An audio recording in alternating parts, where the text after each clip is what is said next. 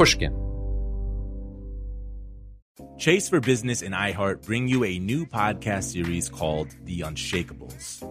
This one-of-a-kind series will shine the spotlight on small business owners like you, who faced a do-or-die moment that ultimately made their business what it is today. Learn more at chase.com/business/podcast. Chase, make more of what's yours. Chase mobile app is available for select mobile devices. Message and data rates may apply. JP Morgan Chase, N.A. member FDIC 2024, JP Morgan Chase & Co. The most innovative companies are going further with T-Mobile for Business. The PGA of America is helping lower scores and elevate fan experiences with AI coaching tools and 5G connected cameras. AAA is getting more drivers back on the road fast with location telematics. And the Las Vegas Grand Prix is powering race day operations with 5G connectivity, giving fans an experience at the speed they deserve. This is accelerating innovation with T-Mobile for Business. Take your business further at T-Mobile.com/now. Experts claim there is nothing tougher than a diamond. But at Diamonds Direct, we beg to differ. Have you ever met a mother? Strong, radiant, timeless. This Mother's Day, give her the gift that meets her match. With diamond jewelry starting at $200. Plus Diamonds Direct's exceptional quality and unbeatable everyday price, you're sure to give her a gift that wows this generation and the next to come. Experience the thrill of jewelry shopping done right at Diamonds Direct. Diamonds Direct. Your love, our passion. From Pushkin Industries, this is Deep Background, the show where we explore the stories behind the stories in the news. I'm Noah Feldman. On Saturday, we'll be continuing our special series, Deep Bench, about the rightward turn of the Supreme Court. But today, in the midst of an election season, we thought we should still deliver a regular Deep Background episode to you. We're about 2 weeks out from the presidential election now. And in most polls, it looks like Biden has a serious lead. I don't know about you, but I don't pay much attention to the polls until I do. And I've entered that phase of the election where I can't quite help myself, like a guilty pleasure or maybe a non-pleasure. I keep stealing back to the websites to see what the polls say. Can we trust the polls that are out there? What have pollsters learned from recent experiences, including the 2016 election? And what methods do they use to get the results that we see when we look online? Here to discuss these questions with us is Anthony Salvanto. He is the Elections and Surveys Director at CBS News, which puts him in charge of one of the most significant operations doing polling and calling elections in the country. He's also the author of the book, Where Did You Get This Number? A Pollster's Guide to Making Sense of the World.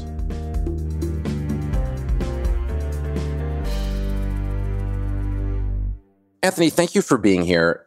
I sometimes feel like the rest of us are being cruel to pollsters because 3 3/4 years, we're interested in what you're saying, we're intrigued with what you're saying, and then for a tiny run up to a general election, we suddenly blitz you, demand that you perfectly predict the future and predictably complain if you get it even a little bit wrong. So a collective apology in advance of my doing exactly those things in our conversation. You know what? It's all good. The history of polling is one such that elections were used as a benchmark.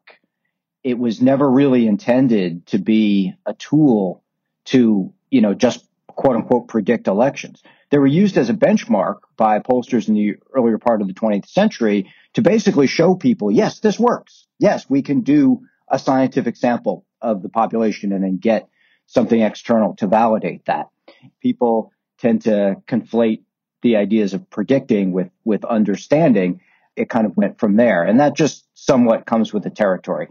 But it's not at all cruel if it brings attention to what we do, because I think the larger point of what we do is to try to understand the public mind and to try to understand people through the lens of looking at aggregate data, so what they do as mass behavior. And if that brings us attention, and then if people say, hey, you know what, these polls are kind of interesting, maybe I will pay attention to them in 2021 or 2022 and see what people think of public policy and other important issues, then it's all good. Anthony, you said something kind of profound right out of the box, which is impressive at 8 a.m. You were saying that we tend to conflate our ability to predict something convincingly with our ability to understand that same thing. And when you put it that way, you're making the point that actually prediction isn't the same thing as understanding. Understanding, we actually would want to know why people do things. Whereas prediction, in theory, could be blind to the question of why, as long as we know what people are going to do. And I guess I want to ask you more about this idea that you're seeking to understand people. Do you see when you wake up every morning your goal to be, I want to make the best predictions that I can? Or do you see it as, I want to understand why people are going to do the things they're going to do, including voting the way they're going to vote? It's the latter. It's entirely the latter. And I've told people, you should judge me on whether I help you understand what is going on in the world around you. Here's an example. You always see around this time of year people saying, well, I can't talk to friends and family because they're for the other side. One person's a Democrat, one person's a Republican, one's for Biden, for Trump. I can't, we don't get along anymore. We don't know what they're thinking. Well, suppose you had a tool that could help you understand a little bit about what the other side is thinking. Then maybe that could facilitate a conversation. Maybe basic level, you just have a better time at dinner. You have that ability if you read and understand a good poll. We pollsters often try to avoid the name pollsters, and we prefer to be called survey researchers because we talk to people. And that idea can be carried through to the user as well. So I like to think, all the way back to the start of your question, if we can deliver that understanding, then that's really the goal. That's really the job. Let me ask you a few questions about key concepts that you and all other survey researchers use, but that, at least for me, aren't as clear as I would like them to be. And I might be not alone in this. Let's start with likely voter, which is obviously a hugely important concept. It's great to get a sense of how the average person would vote, but the average person isn't the person necessarily who's going to vote, because we have turnout levels in the United States that are much lower than they are in some other countries. And so a lot rests on your prediction of whether someone is likely to vote. And then you have to weigh that person's opinion in your overall analysis of your research data, balanced by the probability that you assign to the likelihood of their voting. So how do you know? What are the measures that you consider most reliable when you're asking if someone is a likely voter? So the likely voter model, which we use in a survey, basically says, how can we combine things you, the respondent, tell us you're going to do, and whether or not we believe, for lack of a better word, that you're going to do what you say you're going to do. This is the behavioral component of a poll. We know the attitudinal component. I think the economy is good. I like the president. I don't like the president. This is the behavioral stuff, which frankly is a lot harder. Well, on one hand, we can take everyone who in a previous poll told us they were going to vote, and we can go call them back after the election and see how many of them tell us that they actually did. Now, there may be some over-reporting in that, but for the most part, this is a pretty good measure. Meaning that people don't necessarily tell you the truth. If they did vote, they're happy to tell you, but if they didn't vote, they might be ashamed to say, yeah, I didn't actually turn out. That's right. And we know that there is some over-reporting of that. It is not large. By the way, just as a quick aside, I don't mix that with people lying. This is usually what happens. They say they're going to vote, they intend to vote, and then things get in the way. Absolutely. We do that. And we also know from lots of other economic data that we do all kinds of predictions about ourselves which overstate our ability to stick to our word. Exactly. So we've got some rough measure, and we can go back and look at that from past polls. And let's say it is the case. About 90% of people who tell us they vote actually vote. Well, then we've got other measures like from the social science literature, from political science literature. If people feel like they're part of a community, they are increasingly likely to vote. So someone who is a homeowner who's lived in a place for a long time is more likely to vote. Now, how do you put that into a poll? In our case, you build a regression model that worked in the past or you can back test your data on.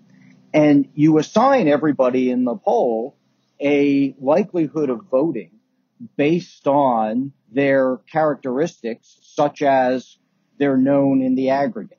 If we know that 95% of people who have voted in every single election vote in the next one, so we have a respondent who's voted in every single election, give them a 0.95 probability score of voting in this one.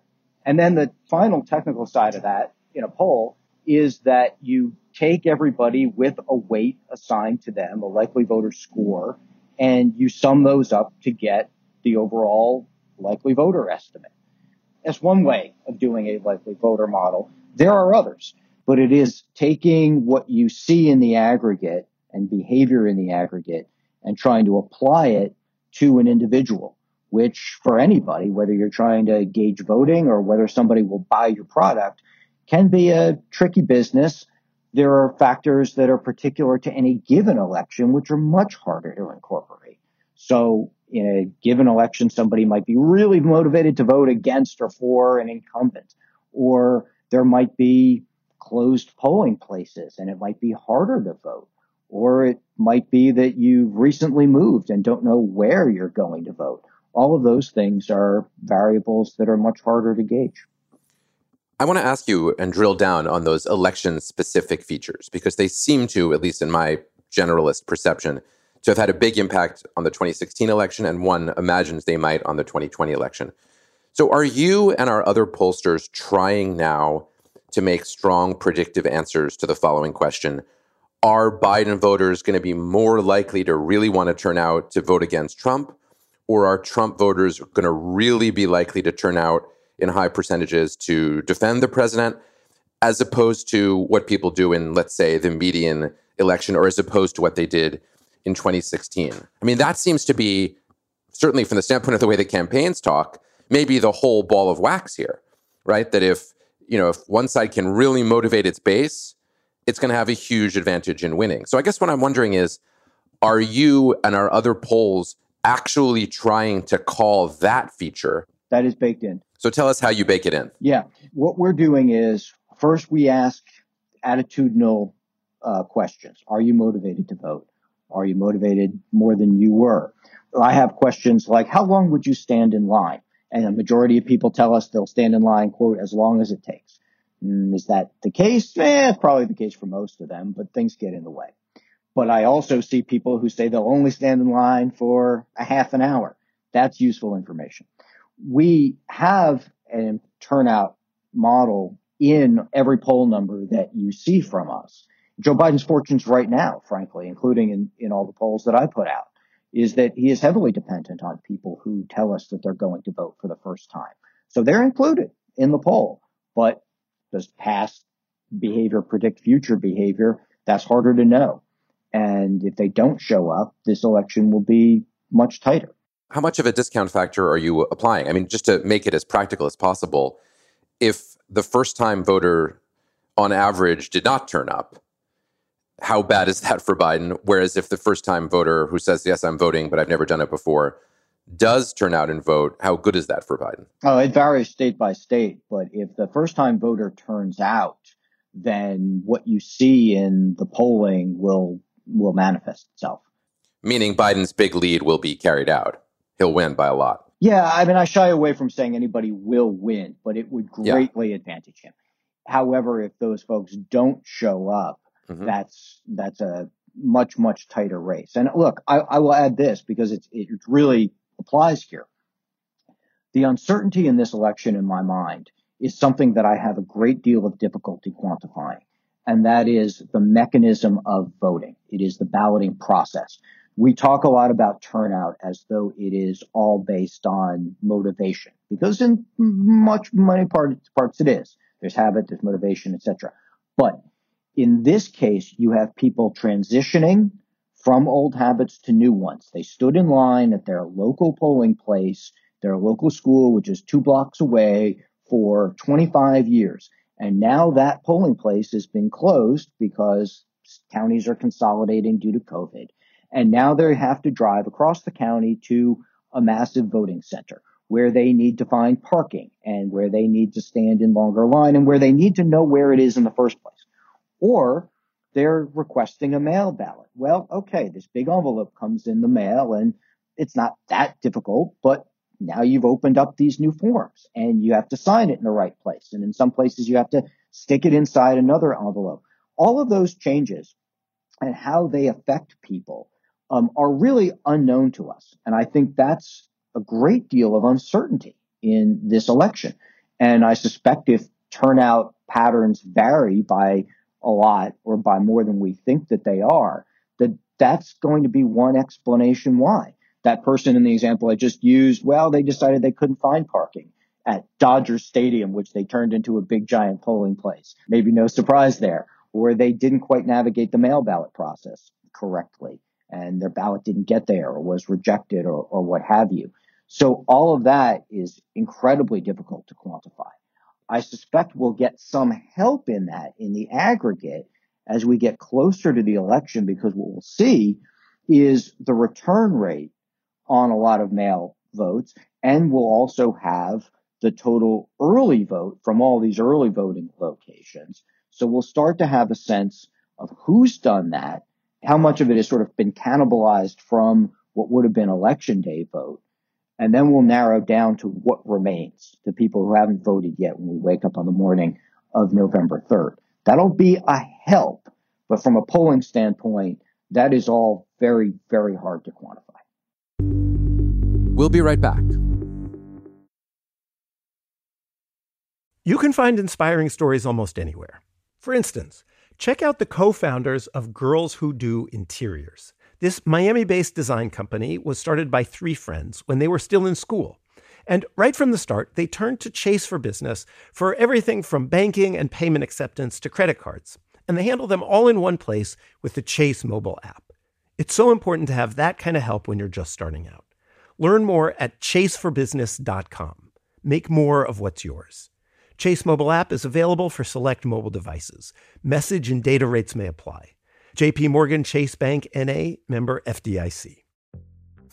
The most innovative companies are going further with T-Mobile for Business. The PGA of America is helping lower scores and elevate fan experiences with AI coaching tools and 5G connected cameras. AAA is getting more drivers back on the road fast with location telematics. And the Las Vegas Grand Prix is powering race day operations with 5G connectivity, giving fans an experience at the speed they deserve. This is accelerating innovation with T-Mobile for Business. Take your business further at T-Mobile.com/now. AI might be the most important new computer technology ever. It's storming every industry, and literally billions of dollars are being invested. So buckle up. The problem is that AI needs a lot of speed and processing power.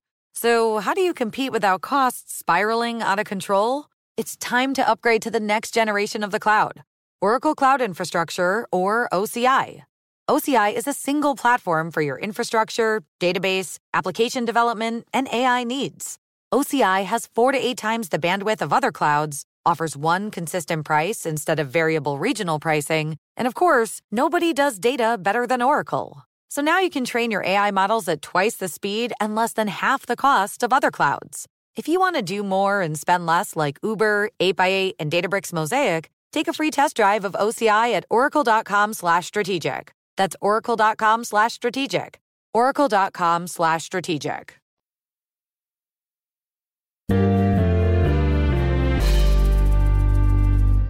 You mentioned aggregation, and that's also something that I'm totally fascinated by. And it's something that in recent years has become more and more salient to anybody who reads polls in the newspapers or watches them on television.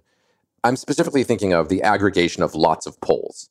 There are lots of different polls. They have different methodologies. Some are local, some are national.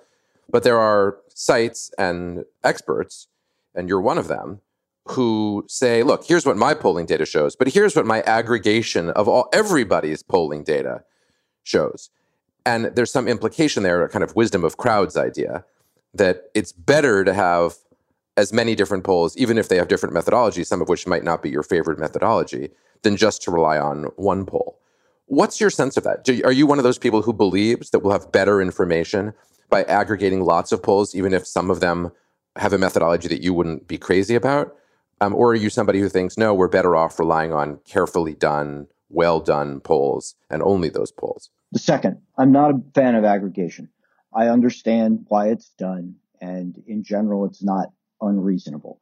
The comparison I make is, do you want a beat you can dance to, or do you want to hear the song? If you go to a nightclub and the DJ is combining a lot of different songs together to give you a really good beat or blending one after another, that's really fun. And that's really useful because you just want to dance and have a good time. If you really want to appreciate music and you want to dive into what an artist put out as their song, then you listen to a song. And that to me is a little closer to what the pollster is trying to deliver. Any good poll is trying to tell you what people think and explain why people think it. And they've offered you a model of the electorate. They've implicitly or directly offered you a model of behavior because of the questions that they asked, because of the things they tried to test or examine by asking those questions. Is it about the candidates' personalities? Is it about public policies, etc.? So they're offering that, and you can take it for what it's worth. But if it's done well, it should offer you a good study of the electorate. And you can compare it, if you have the time or the inclination, you can compare that study to another one. That's a really comprehensive, and I would dare say a little more sophisticated view of how to approach getting information. But again, it depends on what you want and how deep you want to go. So the aggregate is for perhaps a shorthand. Who's winning? I can see it from this. Okay, gone. Move on with my life. Do I want to understand what's going on? I don't think you get that with aggregation at all. I love the analogy that what you do is you're a musician. You know, you're a soloist. You're singing your song or you're playing your piece of music, and we get a certain kind of depth and appreciation out of that. And what the aggregators are doing, you know, on 538 or, you know, what the New York Times aggregation is doing is they're DJs. You know, they're playing it all, they're mixing and matching, and there's a beat that emerges. And, you know, that can be, as you say, that can be great too. It sounds like it depends on what you want to listen to in a given moment or circumstance. I think that's a brilliant metaphor. So, but let me ask you, what song are you playing right now? What's your feeling at a musical interpretive level of the information that you're gathering? That's a great question. For many, many people, it is a referendum on the president. Now, in some sense, that's not unusual because there's an incumbent on the ballot, but it is very particularly the case now and for Democrats. They say that they are voting as much, if not more, to vote against the president than for Joe Biden. They say that they are motivated to vote. At the same time, you have the president who has as solid and a core base of supporters as we've ever seen. And that kind of allegiance is something unlike we've seen. We did a study right before the Republican convention where we asked, does Donald Trump deserve your loyalty? And many Republicans said yes. In fact, I even tried this. We said, what's more important to you, being a Republican or being a Trump supporter? And more said it was being a Trump supporter. That kind of connection is strong. So you have deeply held, very emotional connections to their positions on each side. And it's one of the reasons that you can explain in the aggregate why you've seen the president's approval ratings hold so historically incredibly steady throughout his presidency, whether the economy's gone up or whether it's gone down, no matter what he said, no matter what he's done. And it's also one reason why you find remarkable stability in the polls this year. That Joe Biden edge has been about what it's been, and it's not like 2016 at all, where we saw large fluctuations in the polling. That is, on the personal level, on the individual level, part of the explanation for what you see in the aggregate. That is the song of 2020. It is those deeply held convictions about what people are seeing. And the final, maybe a coda, if you will, on this is that there are very different views of what kind of shape the country is in, not just differences on how to solve the problems. The Republicans feel that the coronavirus outbreak is not as bad as the medical folks say that it is. They believe that the death toll is overreported. They are less concerned about the virus themselves. Democrats, by contrast, believe that the death toll is underreported. They are themselves much more deeply concerned about the virus. And there's some personal connection and experience in that they tell us it's affecting their communities more. The Democrats live in cities, et cetera, though that may be changing as the outbreak unfortunately spreads to other places. So there's a very different view, and that's just one example of what is happening in the country, that we don't even agree on what the facts are, let alone the more traditional or conventional arguments around politics of what do we do to solve this? And that is something, as a pollster, we're still kind of wrestling with. What happens in that environment? That remains a question for me. Exit polling. How do you do exit polling in this weird COVID year where many people have mailed in ballots? How does that game change? And how will you do the exit polling this time around? Is it easier because of the mail-in votes, or is it harder because of the disparities in the different ways that votes are being cast in different places? Well, the mail-in votes will have to be interviewed by phone. So that'll either be a random digit dial phone looking for somebody who voted by mail, or where possible, you take the voter rolls, you know the folks who returned mail ballots, and you attach a phone number to that, you call them. So that's a change. We've always been able to reach out, and we have reached out to people who voted by mail, by telephone. That's always been a component of the exit polls. However, this year, obviously, is going to be a much larger one. In the early vote, what we're doing this year, and this is changed, or it's rather enlarged or expanded, is positioning exit poll interviewers at the early voting sites. So they're out there now, and they'll be interviewing people who are lined up for early voting the same way they would have been on election day as people are leaving the polling place. And then the final part of that, the actual election day exit poll, is going to have to deal with the fact that polling places are consolidated. There may be more people at those polling places, and there will be COVID protections in place. So the interviewers will be wearing a mask. There'll be hand sanitizer at the table. All of those are sort of added this year. As far as the actual sampling is concerned, people sometimes think, and I sort of take every chance I can to address this, people sometimes think that the exit poll goes to a set of bellwether precincts. That is not the case. It is a randomly sampled set of precincts. And so that sampling will have to be based on where they open up polling places. And then people will be deployed out to a sample of them in the more conventional way. Decision desk. You sit on the CBS decision desk, and these decision desks are fascinating institutions to me because I would say, and my day job is constitutional law professor, that the decision desks, though unmentioned in our written constitution, have come to be crucial elements in how we, in fact, do the constitutional practice of deciding who won elections. We don't have in the United States what a lot of countries have, a central electoral commission for the whole country that says, here are the results. We have 50 states, which each have to do their processing on their own. And we never wait for all of those to count all of the votes before we, quote unquote, call the election. You call the election. And I don't just mean you, CBS. I mean you, the person sitting in charge of the decision desk with your team. So how does it work? And how different do you think it's going to be in this strange year? It's going to be different. People may need to be patient. However, I don't think if folks pay attention and they listen to us and they watch, I'll do a plug here if they watch CBS News, but really if they watch a good network broadcast, they won't be confused because and this goes to question one, how does it work? What we do is we report what we see unfolding from an event which, frankly, has already happened.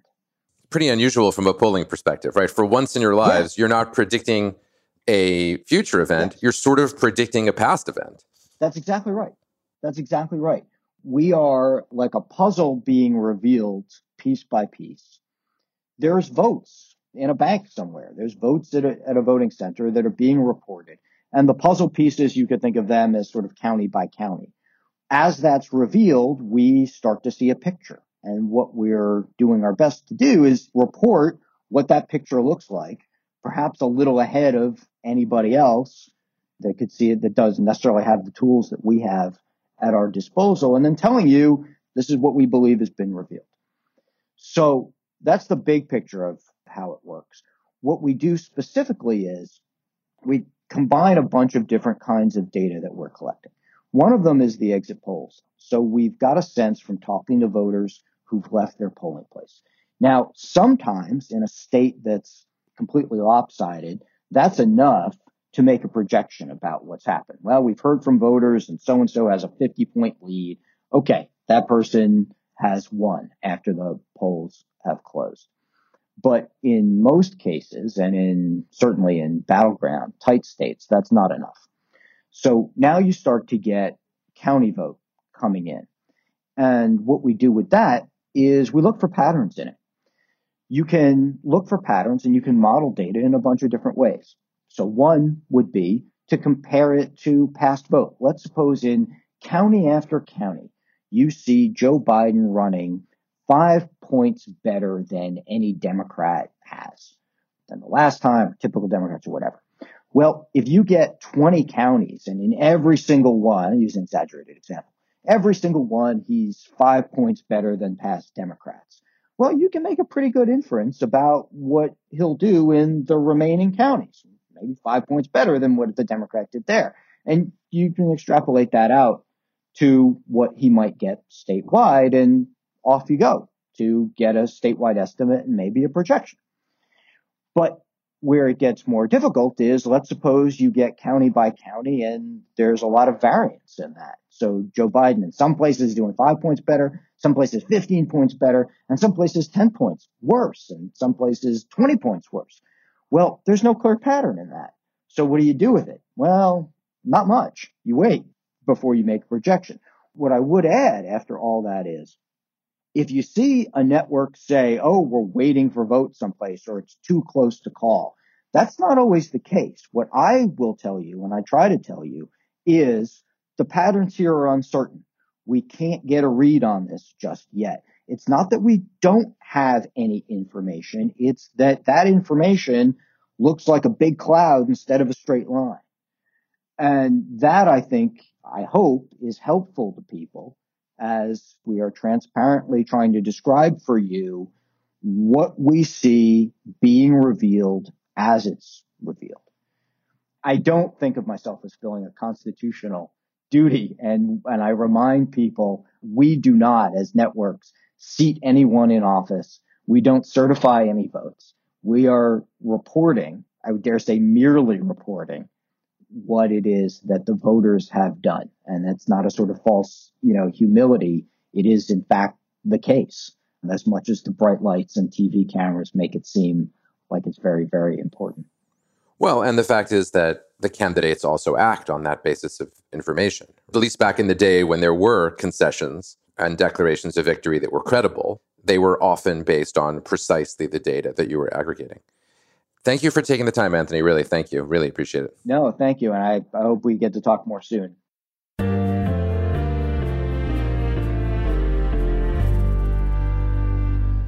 Talking to Anthony Salvanto led to a few powerful takeaways for me. Most significantly, Anthony made the point that a lot of the reliability of the existing polls depends on people who say they are first-time voters and that they will vote for Joe Biden.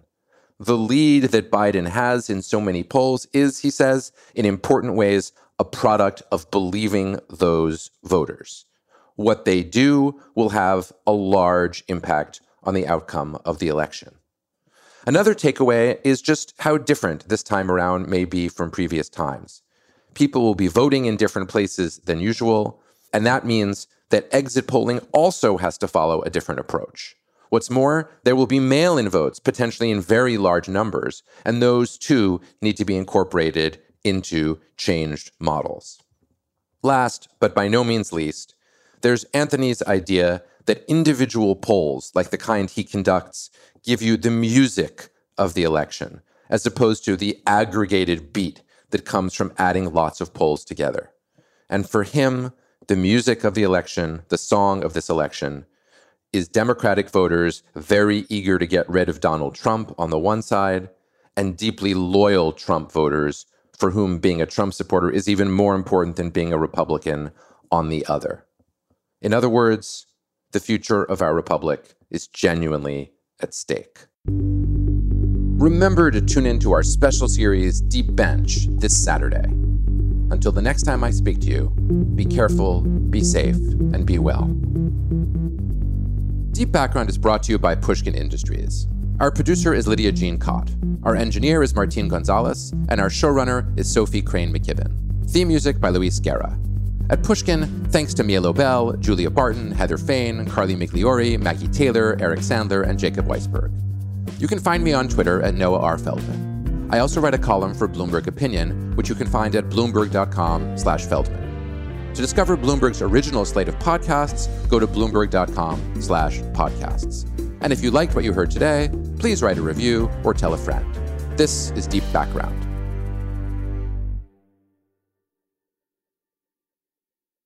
The tradition of breaking tradition continues with the return of the Unconventional Awards from T-Mobile for Business at Mobile World Congress. This is an event that celebrates innovators whose bold actions took their industries to new places. If that sounds like you and you're a T-Mobile for Business customer, enter today. If you win, you'll be publicly honored amongst some of the most influential leaders in industry, and me, I'll be there too. Enter now at T-Mobile.com/unconventional awards. See you there.